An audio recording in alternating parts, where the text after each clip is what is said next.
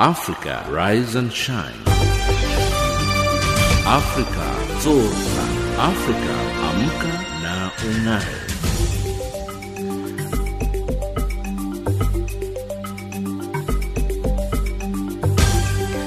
Good morning and a very warm welcome to Africa Rise and Shine. This is Channel Africa from an African perspective, coming to you live from Johannesburg in South Africa.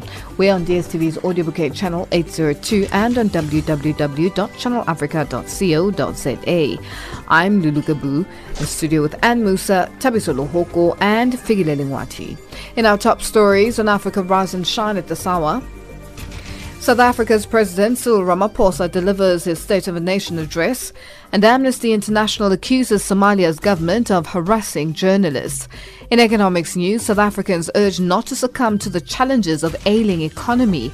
And in sports news, Chinese Grand Prix and Hong Kong Sevens add to Asia's sports calendar chaos. But first up, the news with Ann Musa.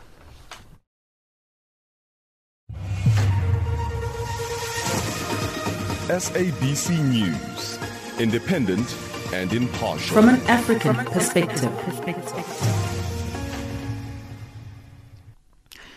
A very good morning to you. I'm Ann Musa. Protesters in Malawi have padlocked the offices of the Electoral Commission in an effort to force its head to quit after the Constitutional Court annulled last year's presidential election. Hundreds of demonstrators marched to the Commission's offices in the commercial capital Blantyre and locked its entrance gates with large rusty chains. Thousands of people did the same in the capital Lilongwe, handing over the padlock's key to an army officer.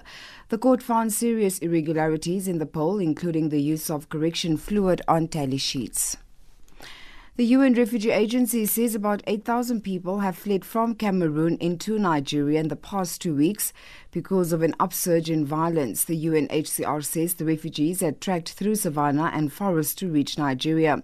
Fighting between Anglophone separatists and the security forces fled during elections held on Sunday. More than 600,000 people have been displaced and about 3,000 killed during the conflict, which started in October 2017. South Africa's Home Affairs Department has invited a group of individuals challenging the current Citizenship Act in the Constitutional Court to prove their citizenship. Lawyers from the group argued that the current act takes away their citizenship, even though they were born to South African parents outside South Africa before 2013, when the current act came into force. They also argued that they acquired South African citizenship by descent under the previous statutes. The lawyers want the Constitutional Court to confirm an order of the High Court, which found sections of the Act unconstitutional and invalid. The department's lawyer, Simon Mangolele. All the applicants have to do is proof that they were citizens. And if they were born of a South African citizens, I submit that they would be covered, provided they furnish proper and authentic proof of their citizenship, since they were born outside the Republic prior to the coming into effect of this current act. Sudan has signed a deal to compensate the families of 17 American soldiers who died when the ship, the USS Cole, was bombed in Yemen 20 years ago. Al-Qaeda said its militants used a boat packed with explosives in the attack. The BBC's Mary Harper reports. Sudan is desperate to be removed from the US list of state sponsors of terrorism, and this is a key condition. A US court originally ordered Sudan to pay $300 million in compensation, but the amount agreed is understood to be significantly less. The US ruled Sudan was responsible for the attack because the 2 suicide bombers on the dinghy were trained in the country, an allegation denied by Khartoum. U.S. Attorney General William Barr has criticized President Donald Trump, saying Trump undercuts him by tweeting, making it impossible for him to do his job. His criticism comes amid intense scrutiny of the Justice Department over the handling of a case involving Roger Stone, a convicted former advisor to the president. The Attorney General had been accused of bowing to presidential pressure. Barr spoke to ABC News Channel. I'm not going to be bullied or influenced by anybody, and I said at the time, whether it's Congress, newspaper, editorial boards, or the president. I'm going to do what I think is right. And I cannot do my job here at the department with a constant background commentary that undercuts me. And that's the news headlines at 7:30 Central African Time.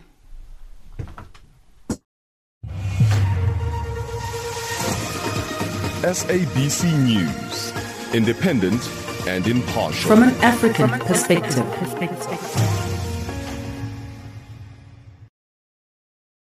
Change Your Game is a weekly entrepreneurial program that targets entrepreneurs, especially youth, on the African continent. Last year, Google named me as one of the brightest young minds in the world.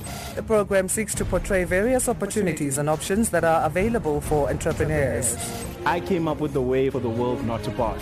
It focuses and highlights real issues concerning entrepreneurship. There are so many people whose potential is still untapped. At Change Your Game, we believe entrepreneurs are the key drivers of tomorrow's African innovations and essential to creating a thriving African economy. Channel Africa, the African perspective. South Africa's President Cyril Ramaphosa's State of the Nation address was delayed by more than an hour and a half last night. This is as the EFF objected to the presence of former President F.W. de Klerk in the House and demanded that Public Enterprises Minister Pravin Gordhan be fired. After about an hour of points of order, the presiding officers temporarily adjourned the House. When the House resumed, the EFF walked out. Joseph Musia reports from Cape Town. The EFF entered the National Assembly singing freedom songs in their trademark red uniforms.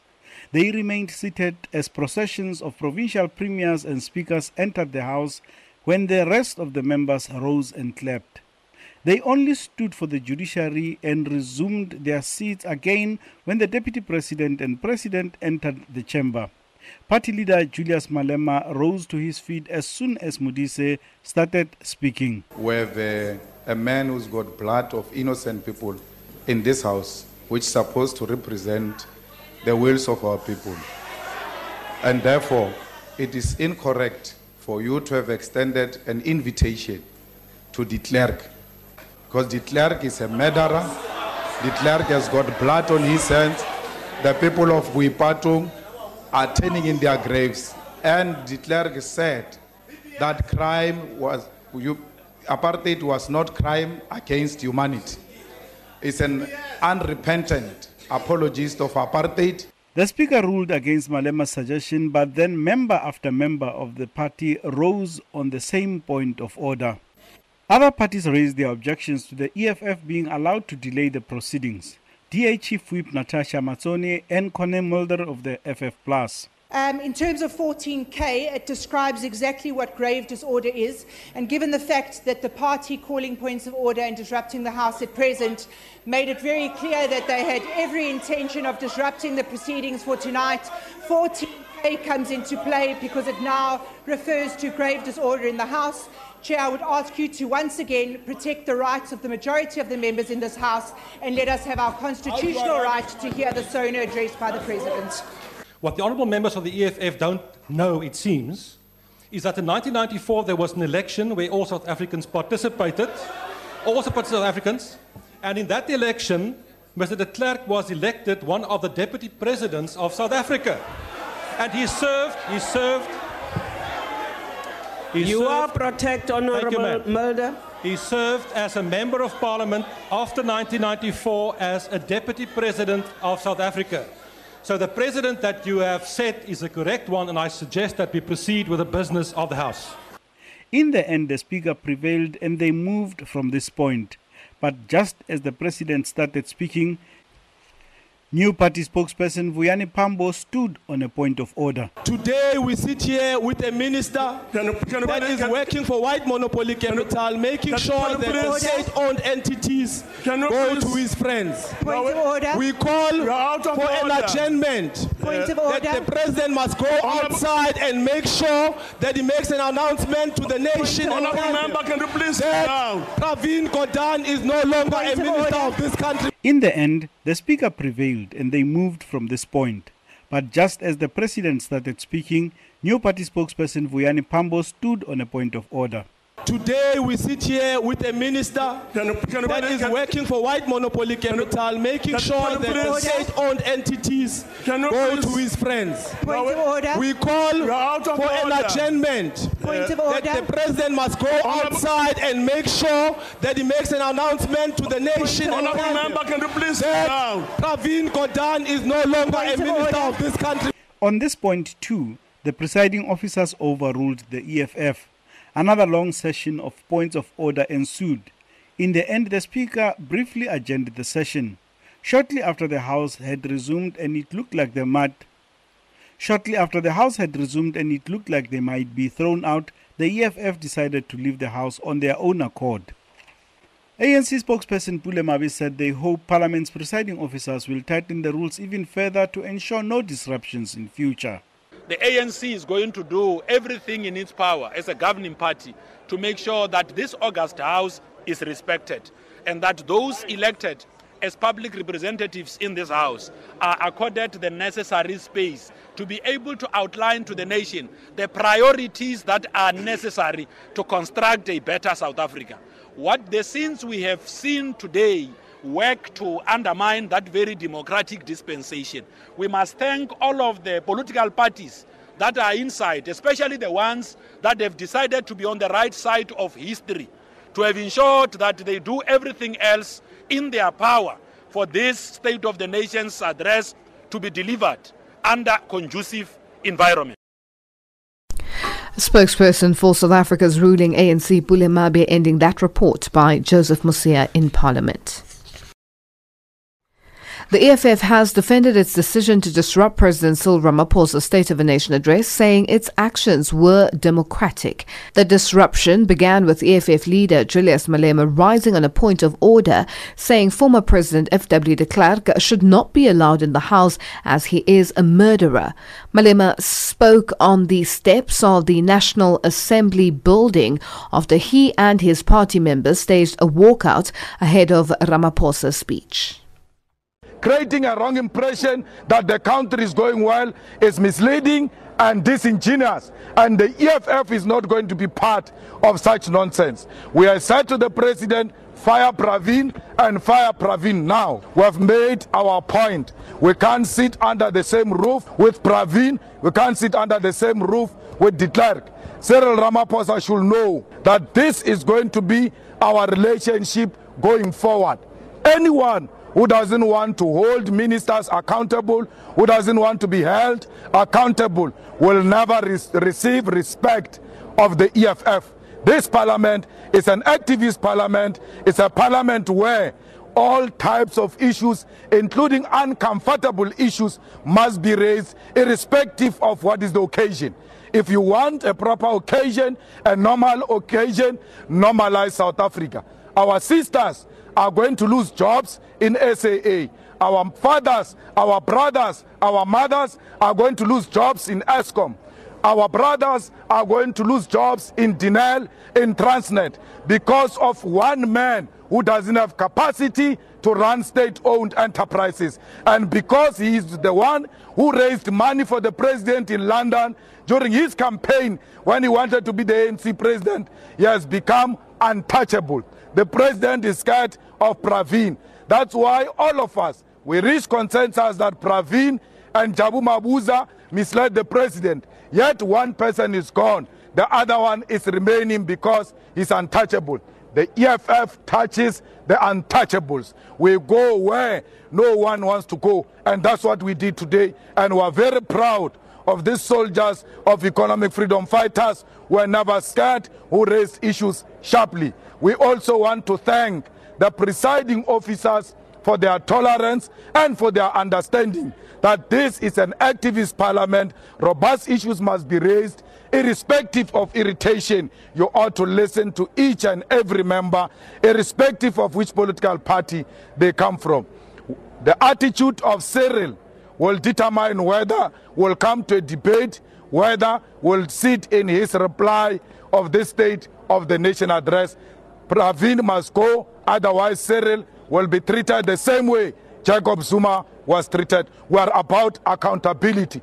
If it was Mbalula, if it was Malusi Gigaba, if it was any African presiding over public enterprise with such a bad performance, that African would have been fired.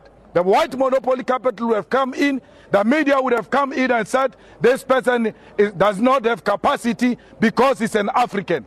But because it's Jamnandas, it's untouchable, they enjoy privileges of being closer to the president and representing the interest of white monopoly capital. The fight against white monopoly capital starts now and it will be rolling throughout the year. Cyril must decide if he wants a peaceful parliament or he wants his friend Pravin. He must choose between peace in parliament and Pravin. Thank you very much. That's EFF leader Julius Malema speaking on the steps of the National Assembly building after he and his party members staged a walkout ahead of President Ramaphosa's speech.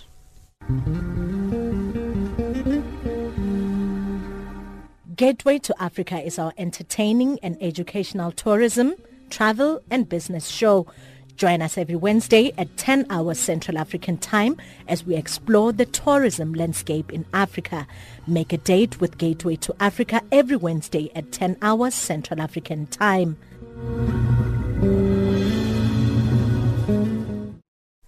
South Africa's President Cyril Ramaphosa has urged South Africans not to succumb to the challenges presented by the ailing economy, saying these should be confronted with resolve and action. Speaking during his State of the Nation address on Thursday, Ramaphosa has outlined what will be government's priorities for the year. Busi Chimombe reports. President Cyril Ramaphosa said it is critical that South Africa improve the state of its finances. By working with the Auditor General to reduce irregular expenditure, by shifting government spending from consumption expenditure to investment in infrastructure, we aim to improve the state of our public finances. National Treasury and the Reserve Bank are working together to ease pressure on business and consumers. We have decided to establish a sovereign wealth fund as a means to preserve and grow the national endowment of our nation, giving practical meaning to the injunction that the people shall share in the country's wealth. Measures were announced to accelerate land redistribution and expand agricultural production, including tabling a bill that will outline the circumstances under which expropriation of land without compensation will be permissible, and the release of 700,000 hectares of land for farming this year. We are prioritizing youth, women, people with disabilities, and those who have been farming on communal land and are ready to expand their operations for training and allocation of land. A new beneficiary selection policy includes compulsory training for potential beneficiaries before land can be allocated to them. In a bid to help even the playing field for small businesses and emerging entrepreneurs, Ramaphosa said there will be interventions to cut data costs. The competition authorities are now working towards a resolution with the large mobile operators to secure deep cuts to data prices across prepaid monthly bundles. Now, additional discounts targeted at low-income households, a free daily allocation of data, and free access to educational and other public investment website is going to also happen.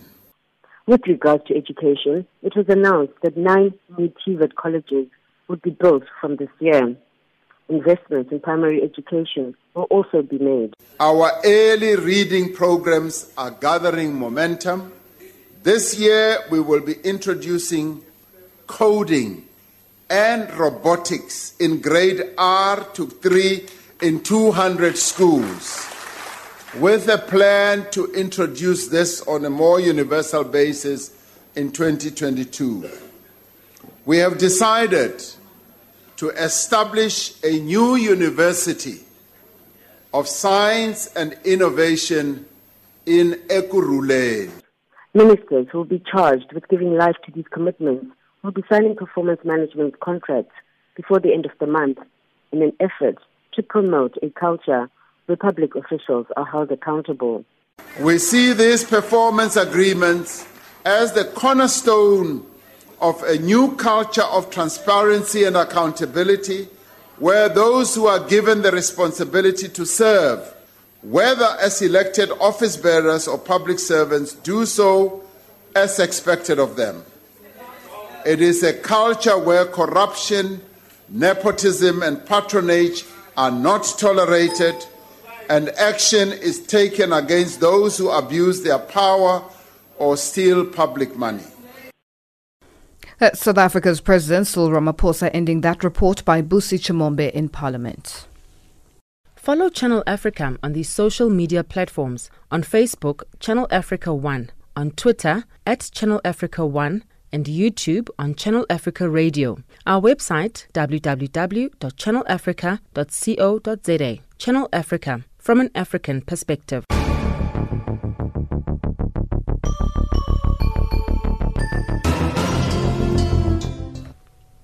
Interim leader of South Africa's main opposition party, the DA, John Steenhuisen, says President Cyril Ramaphosa's State of the Nation address did not quite hit the mark. For more reaction, here's the SABC's Samgele Maseko. Now we do have Kenneth Meshwe, who is with the ASADP. I'm just going to throw straight to him. What did you take out of the president's speech tonight, particularly on the issues around the economy, state-owned enterprises? The most important thing that we appreciated that came from the president's speech tonight was for him to say municipalities that are doing well with their finances will be allowed to procure power directly from IPPs. Now we know that the independent power producers have not been given the right to sell directly to the municipality. So we believe that that's one of the best things that he said tonight. And as you know, that there was an applause from both sides of the house because we all welcome that. Now, obviously, he said also a number of things about how he's going to try to improve the economy, but details were not given. This one was very specific, and we hope that it will be done the next few months because Eskom should not stop growth, should not stop businesses that are improving because of power failures. So what the president said has been greatly welcomed by the ACDP, and obviously on the issue of crime, he hasn't said much. We know that crime also inhibits growth because investors are not coming. Investors want to go to a place where is stability, and crime obviously ensures that there is no political stability. And so we are ensuring as the ACDP that the president is going to be held accountable, and that the demonstrations that are very violent, that are always taking place, that are chasing people away, that they must be taken care of. And he didn't say anything about that, which is a concern to the ACDP, because we want stability in the country and policy certainty. As you know, that many investors want to ensure that they are sure about government policy before they can invest. But in general, he has done much better than we have expected tonight. Thank you very much, Mr. Meshwe. We're just going to throw to my colleague, Asanda, who's with the DA interim leader, John Steenhuisen. Thank you very much, Samkelo. Mr. Steenhuisen, the President spoke clearly on Eskom, on independent power producers, but also about the issue of jobs, specifically with more mention for young people. What's the DA's take around those issues? Yeah, well, I think on the Eskom, I don't think he went nearly far enough, and certainly we welcome his pronouncement around allowing municipalities to procure power directly. I think that's a step in the right direction. It's a DA suggestion, and I'm glad it's been adopted. But in terms of dealing with Eskom, throwing trillions of rands worth of public service pensions into the dark hole that is Eskom without a proper reform plan, I think is absolute madness. You're not going to be able to breathe life into Eskom. The model is wrong. It needs to be changed fundamentally. We need to completely free the country and give power back to people, not to do it through a state-owned entity. And I think that hanging on to Eskom like this is a nod towards the factions in his own party rather than the best interests of the country. In terms of jobs, a lot of virtuous ends again announced tonight. We've had them in every SONA.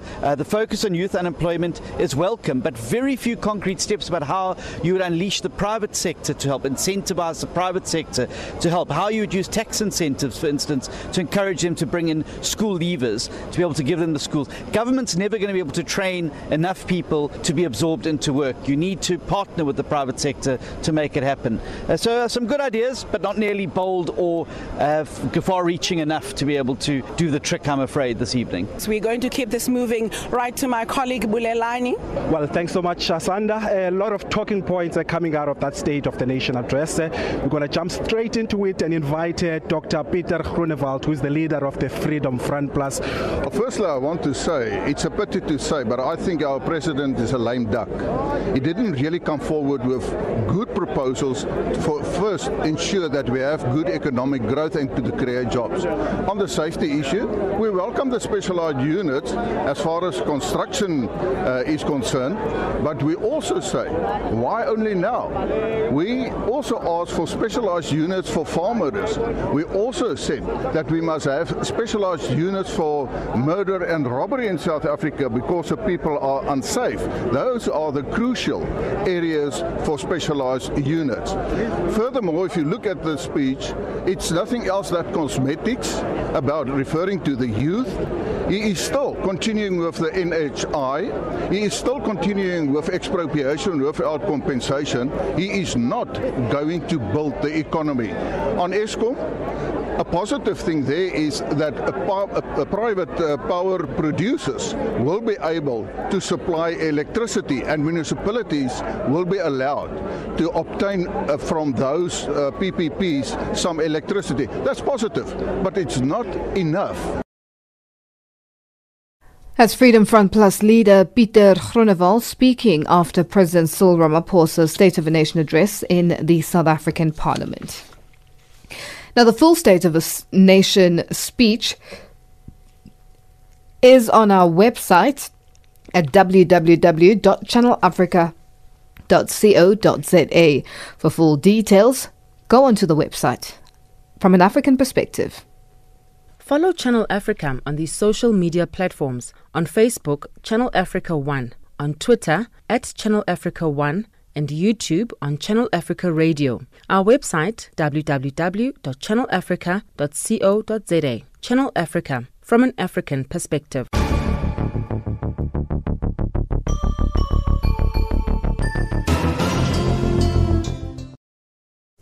Amnesty International says a surge in violent attacks, threats, harassment and intimidation of media workers is entrenching Somalia as one of the most dangerous places in the world to be a journalist.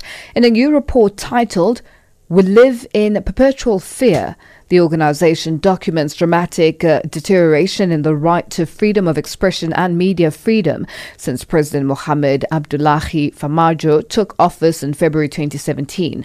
For more on this report, Nhlanhla Mahlangu spoke to Amnesty International researcher for Somalia, Abdullahi Hassan. This report by Amnesty International today, entitled "We Live in Perpetual Fear," is a report that documents violations against freedom of expression and media freedom in Somalia since President Farmajo took office in 2017.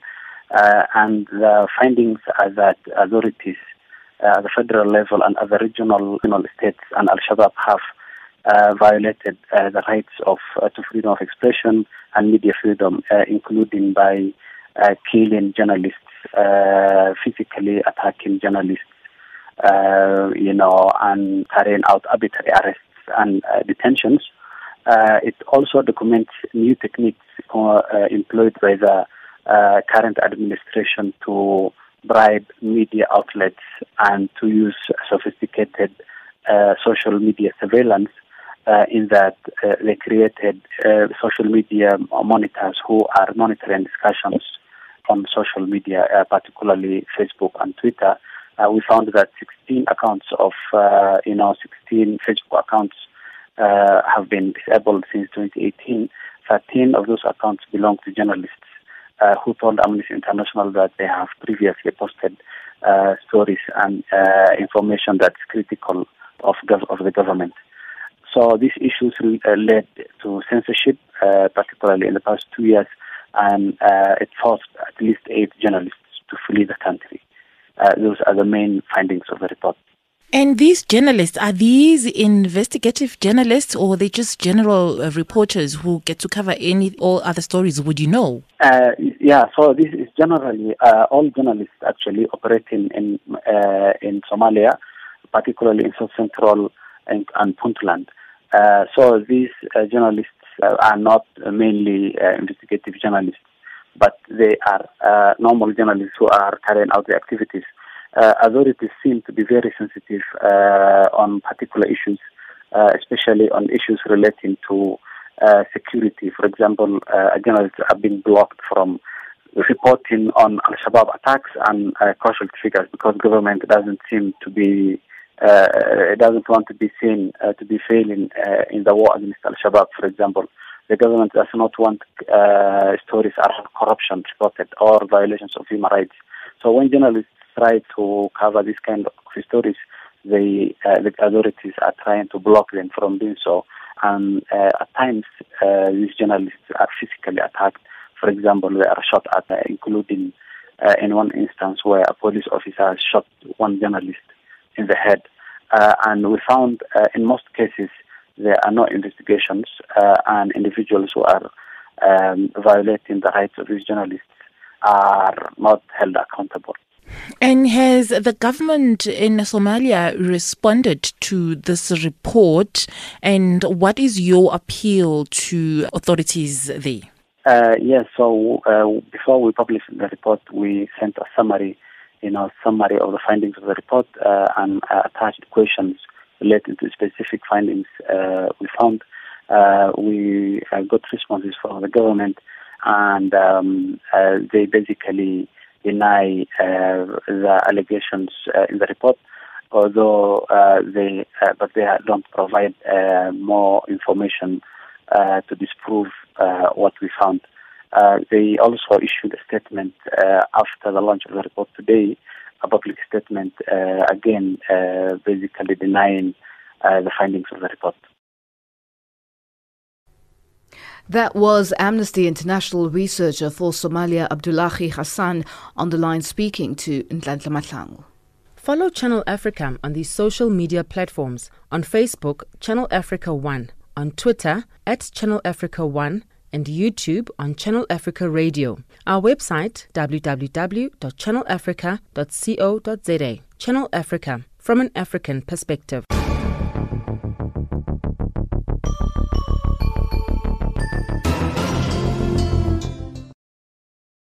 Follow Channel Africa on these social media platforms. On Facebook, Channel Africa 1. On Twitter, @Channel Africa 1. And YouTube on Channel Africa Radio. Our website, www.channelafrica.co.za. Channel Africa, from an African perspective.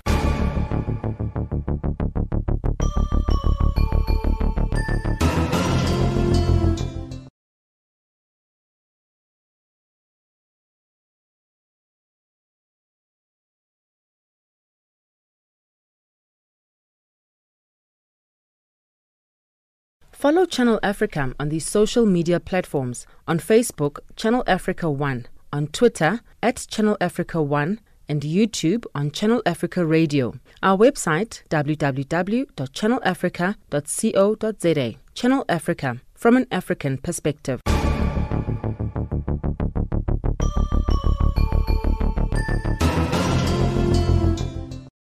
Building Africa with love. Hujambo Africa. If there are holes in this continental ship, we are its children. Let us go and stop the holes. Let us gladly do it with our hearts, and if we cannot, then let us die. We will make a plug of our brains and put them into the ship, but condemn it never. Nguvu wakwatu, upendu ni nguvu. Catch us on Channel Africa from 10 to 11 a.m. every Friday, and Sundays from 5 a.m. to 6 a.m.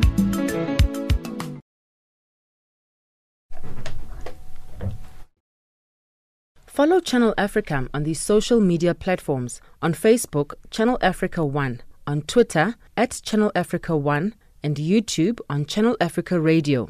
Our website, www.channelafrica.co.za. Channel Africa, from an African perspective.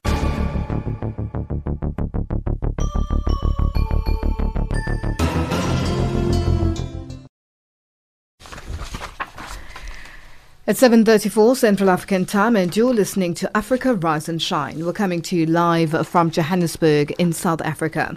Researchers are continuing to monitor participants of the HVTN702 trial in South Africa following last week's announcement that the HIV candidate vaccine that was tested has proven to be ineffective.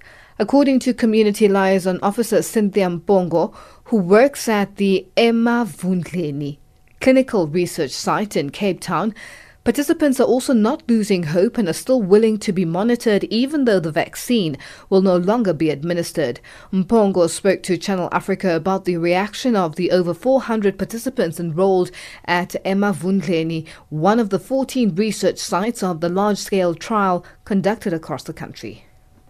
I'm the first person to interact with a participant, and as much as I am employed by the site, the research site, I represent more the needs of the community and the site. And it is my responsibility to simplify the scientific language to the community, and that is it.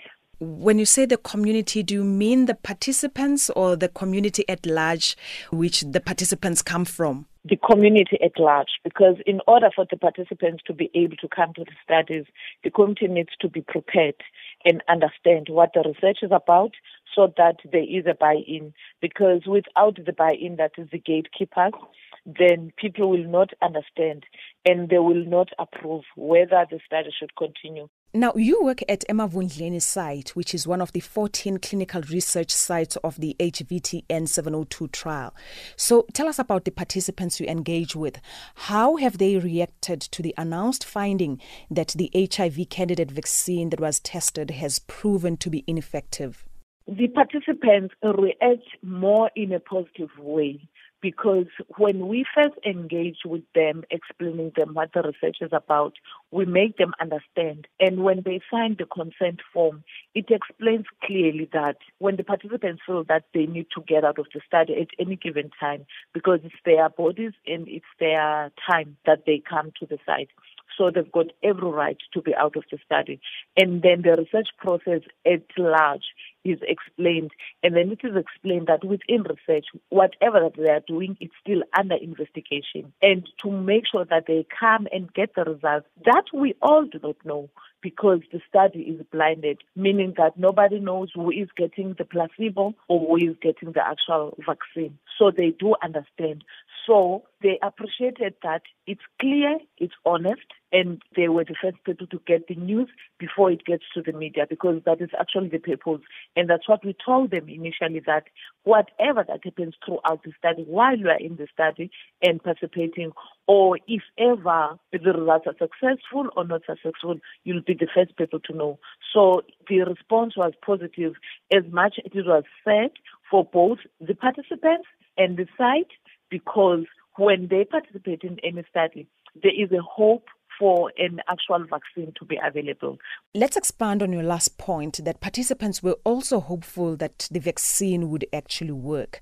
Now, I'm thinking about those who have gotten HIV. I mean, we know that all the over 5,000 participants were HIV negative when they were enrolled in the study in 2016. But now 129 of those who got the actual vaccine have tested HIV positive. Has this not left them confused? I mean, do they understand that the infection has nothing to do with them getting the vaccine shot? When they are tested HIV positive, and remember that not only in particular our side, but nonetheless, we do meet all the sites that are doing this protocol HVTN 702.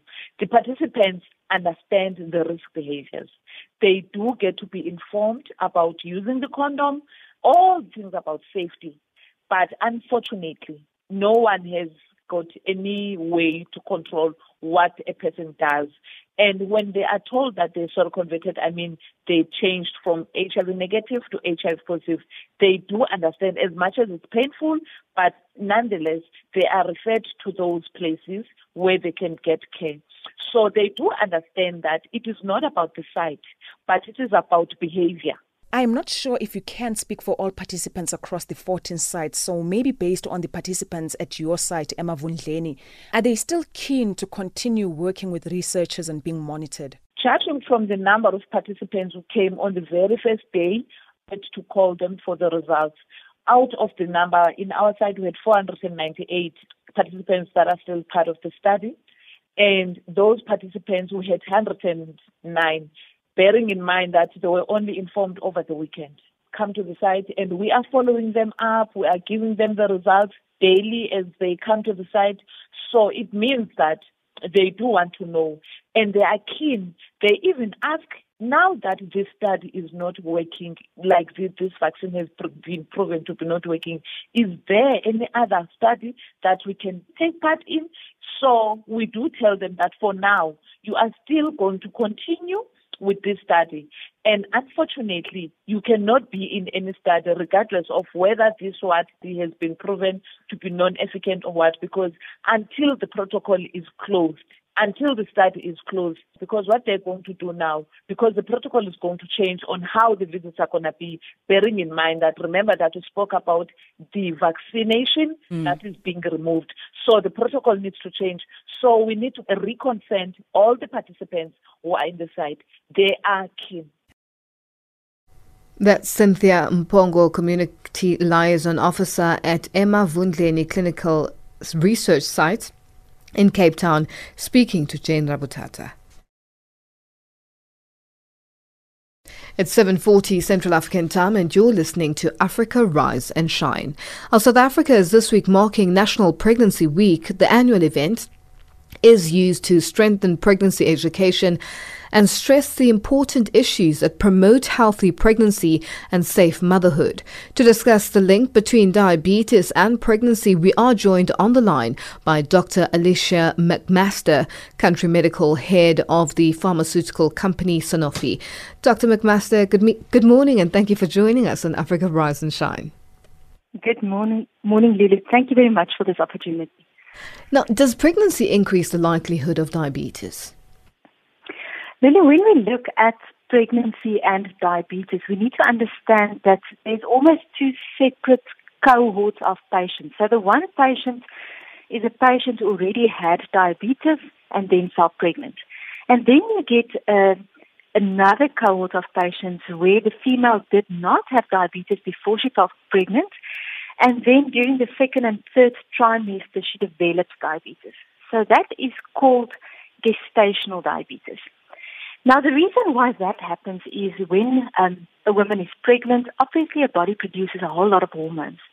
And some of those hormones almost work against insulin. Now, insulin is a hormone that makes sure that when we take in sugar, the sugar goes from the blood into the cells of the body and that the cells can have the energy to fulfill their function. So with this counteraction then between the pregnancy hormones and the insulin, a small cohort of patients then develop diabetes. So it's not everyone. It's important to know not every woman that falls pregnant will develop diabetes, but there's certain risk factors, like if someone in your family already had diabetes before, or if you had diabetes in the previous pregnancy, if you are overweight. Certain racial groups have a higher tendency to develop diabetes during pregnancy. So it's just important to know what your risks are and to know that the doctor will monitor you for diabetes while you are pregnant. Now, does the diabetes affect the unborn child in any way? Yes, so when the mom then develops diabetes during pregnancy, some of that sugar that the mother has, the excessive sugar that the mother has in her blood, also passes through the placenta and goes to the baby. Now, one of the biggest complications that we see there is that the baby becomes very big because now this baby gets all this sugar and the baby's pancreas produces insulin the whole time. Now, when you just hear the baby is big, then you won't think that there's a lot of complications associated with that. But then when the baby is born, obviously because this is a big baby, there's a potential for complications during the delivery. Many moms then have to get a cesarean section instead of having normal vaginal delivery of the baby. And then also other complications like preterm delivery. The mother can develop hypertension, and because of the hypertension and the diabetes, the baby needs to be delivered early.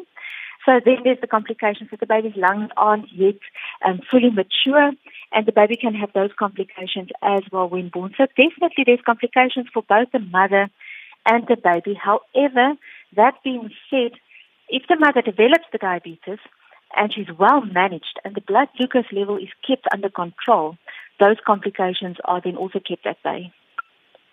And just speaking of gestational diabetes, it happens that most of the time it happens that it's during the pregnancy only, and afterwards the mother doesn't have any diabetes. Everything goes to normal. Yes, so that's specifically the thing with diabetes. So it's because of those pregnancy hormones. So the moment the baby is born, then the hormonal level in the mother's body also stabilizes. So then suddenly the body can become normally sensitive to insulin again. So it reverses. However, if the mother had gestational diabetes, she is at an increased risk of developing diabetes later in her life. So she must look at her lifestyle then, make sure that she does not gain excessive weight, that she eats healthy, because she has a higher risk than a woman who never had diabetes during pregnancy. Dr. McMaster, thank you so much for joining us this morning. We have run out of time, and unfortunately we have to leave it there for now. Thank you very much. Thank you. That's Dr. Alicia McMaster, Country Medical Head of the pharmaceutical company Sanofi, joining us on the line. It is 7:45 Central African Time, and you're listening to Africa Rise and Shine. Our economics update up next with Thabiso Lohoko.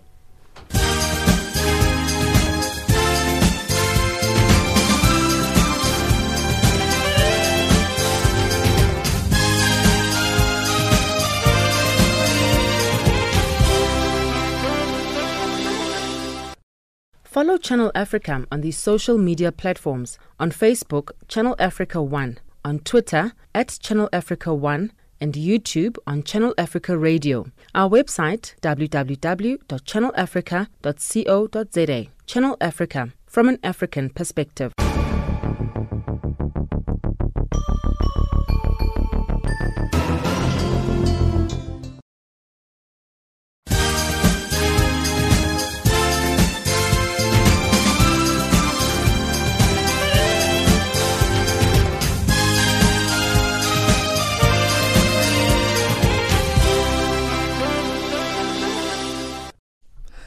A very good morning. South African President Cyril Ramaphosa has urged South Africans not to succumb to the challenges that the ailing economy has presented, saying there should be confrontation with resolve and action. South Africa's economy is growing below 1%, making it even less likely to create jobs to reduce the high unemployment, which is now sitting at 29% and is expected to increase this year. Speaking during his State of the Nation address in the National Assembly last night, Ramaphosa outlined government's priorities for the year. So this State of the Nation address is therefore about inclusive growth. It is about the critical actions that we need to take this year to build a capable state and place our economy on the path of recovery. This year, we fix the fundamentals.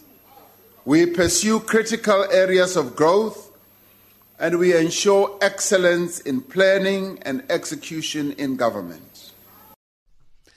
South Africa's power utility, Eskom, says it does not expect to implement load shedding. The power utility has not implemented rolling power outages over the past 2 days due to a number of improvements on the power system.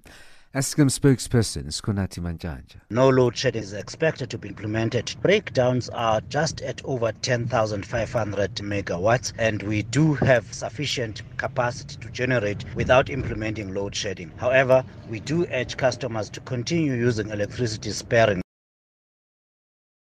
Nigeria's central bank has introduced longer-term contracts on the Naira in a move to attract more foreign inflows, shore up dwindling dollar reserves and stave off a currency devaluation. Central Bank Governor Godwin Emefiele last month said that no adjustment of the Naira was planned and that the bank would continue to sustain the value of the currency, even though its dollar reserve was shrinking. He has kept the Naira stable. Mozambique's gross domestic product grew 2.3% year-on-year in the fourth quarter of 2019 versus 2.1% growth in the previous quarter. The Statistics Office of Mozambique says that the economy of the southern African nation grew 2.2% last year. Sudan's annual inflation rate hit 64.28% in January from 57.1% in December. due to rising food and drink prices.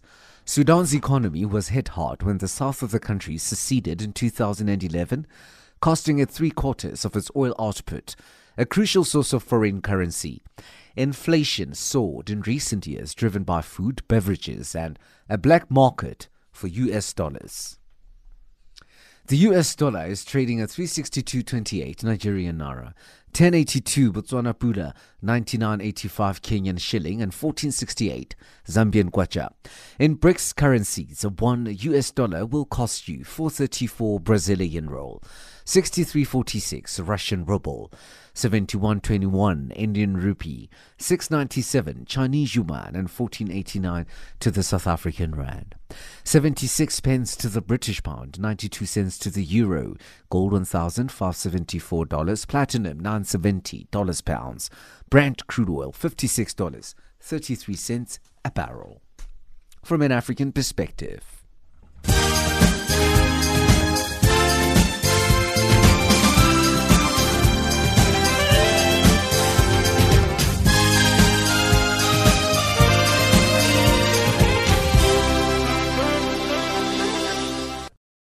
Our sports update up next with Figile Lingwati.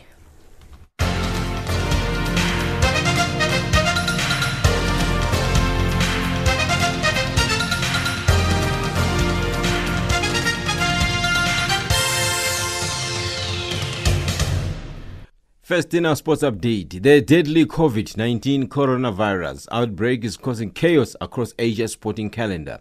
Some of the continent's most prestigious sports events, including Formula One's Chinese Grand Prix and the Hong Kong Rugby Sevens, have been postponed, although Tokyo has pledged that this year's 2020 Olympics, due to begin on the 24th of July, will go ahead as planned.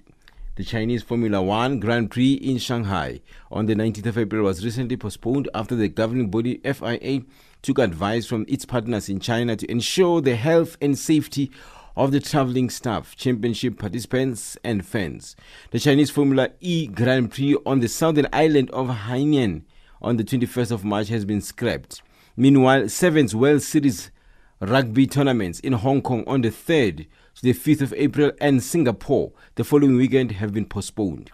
The Singapore tournament will now take place on the 10th and the 11th of October, and Hong Kong a week later on the 16th and 18th of October, concluding the 10-stop World Series. After smashing the 10-kilometer of Dubai Marathon on the 26th of last month, South Africa's 2019 Comrades Marathon champion Gerda Steyn revealed that some of her 2020 plans include the 14th edition of the world's fastest half marathon, Ras Al Khaimah Rak, to be held in Al Marjan Island next week, the 21st of February. Steyn, who is currently enjoying the peak of her running career, points out that she took a decision of putting more work on a short-distance race, which she believes will be beneficial later in her career. She added that the Dubai victory boosts her confidence ahead of a busy schedule. Yes, it was a great race. I was very happy with the win, but mostly I was very happy about my time because I improved my previous personal best by quite a bit. So that was really, really good. And I loved the race. It was incredible and very well organized. But yes, I was also happy for it to be over because that means I could spend a bit of time at home. It does give you confidence, and it just reminds you, that why you work hard, and that on the day when it pays off like that, it does definitely give you a lot of confidence. Proteas batsman Themba Bavuma has highlighted the importance of South Africa capitalizing on their series advantage when they host England in the second 2020 international in Kingsmead in Durban this evening. Yeah, look, we can take all the learnings we can from this game, from yesterday's game. But it will be important that we rock up in Durban. All the confidence, momentum. Yes, we take it into the Durban game, but understand that it's another game, a game that will present probably different challenges, and it will be important that we rock up. We don't want a situation where we go to Centurion 1-1. I think we've probably got the upper hand on the English side at this point in time, so it will be important that we use the advantage that we have and not allow them to get back into the series. Tennis news as we wrap up. South African rising star Kolo Monzi has cruised into the African Junior Championship final, thrashing Toki Ranaivo of Madagascar 6-3 and 6-4 at the Tuks Tennis University of Pretoria. The third-seeded Ranaivo fought bravely, but Monzi kept up the pressure with deep shots and quick footwork to fend off any threat. In the final, the South African top seed will face his Australian Open doubles partner Eliakim Koulibaly of Ivory Coast, who flew past Tunisia's Wissam Abderrahmane 6-love, 6-2. Koulibaly, seeded number 2, produced a scintillating display of attacking tennis to beat the Tunisian to secure a place in the final. That's your sport news this hour.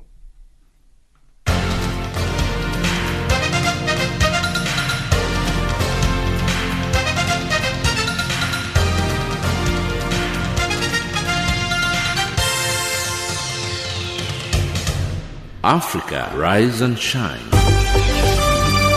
Africa, zorka. Africa, amka na ungae.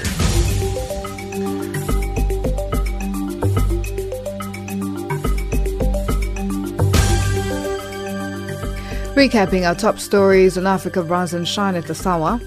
South Africa's President Cyril Ramaphosa delivers State of the Nation address. And Amnesty International accuses Somalia's government of harassing journalists. That wraps up Africa Rise and Shine today and for the week. For myself, Lulu Gabu, producers Pumuzo Ramagadza and Tutongobeni, technical producer Wiseman Manglele, and the rest of the team, thank you for joining us. For comments about our show, send us an email at info@channelafrica.org or tweet us at Rise Shine Africa. Taking us to the top of the hour for the news is Jabu Kanyile with a song titled Spunky Ponky.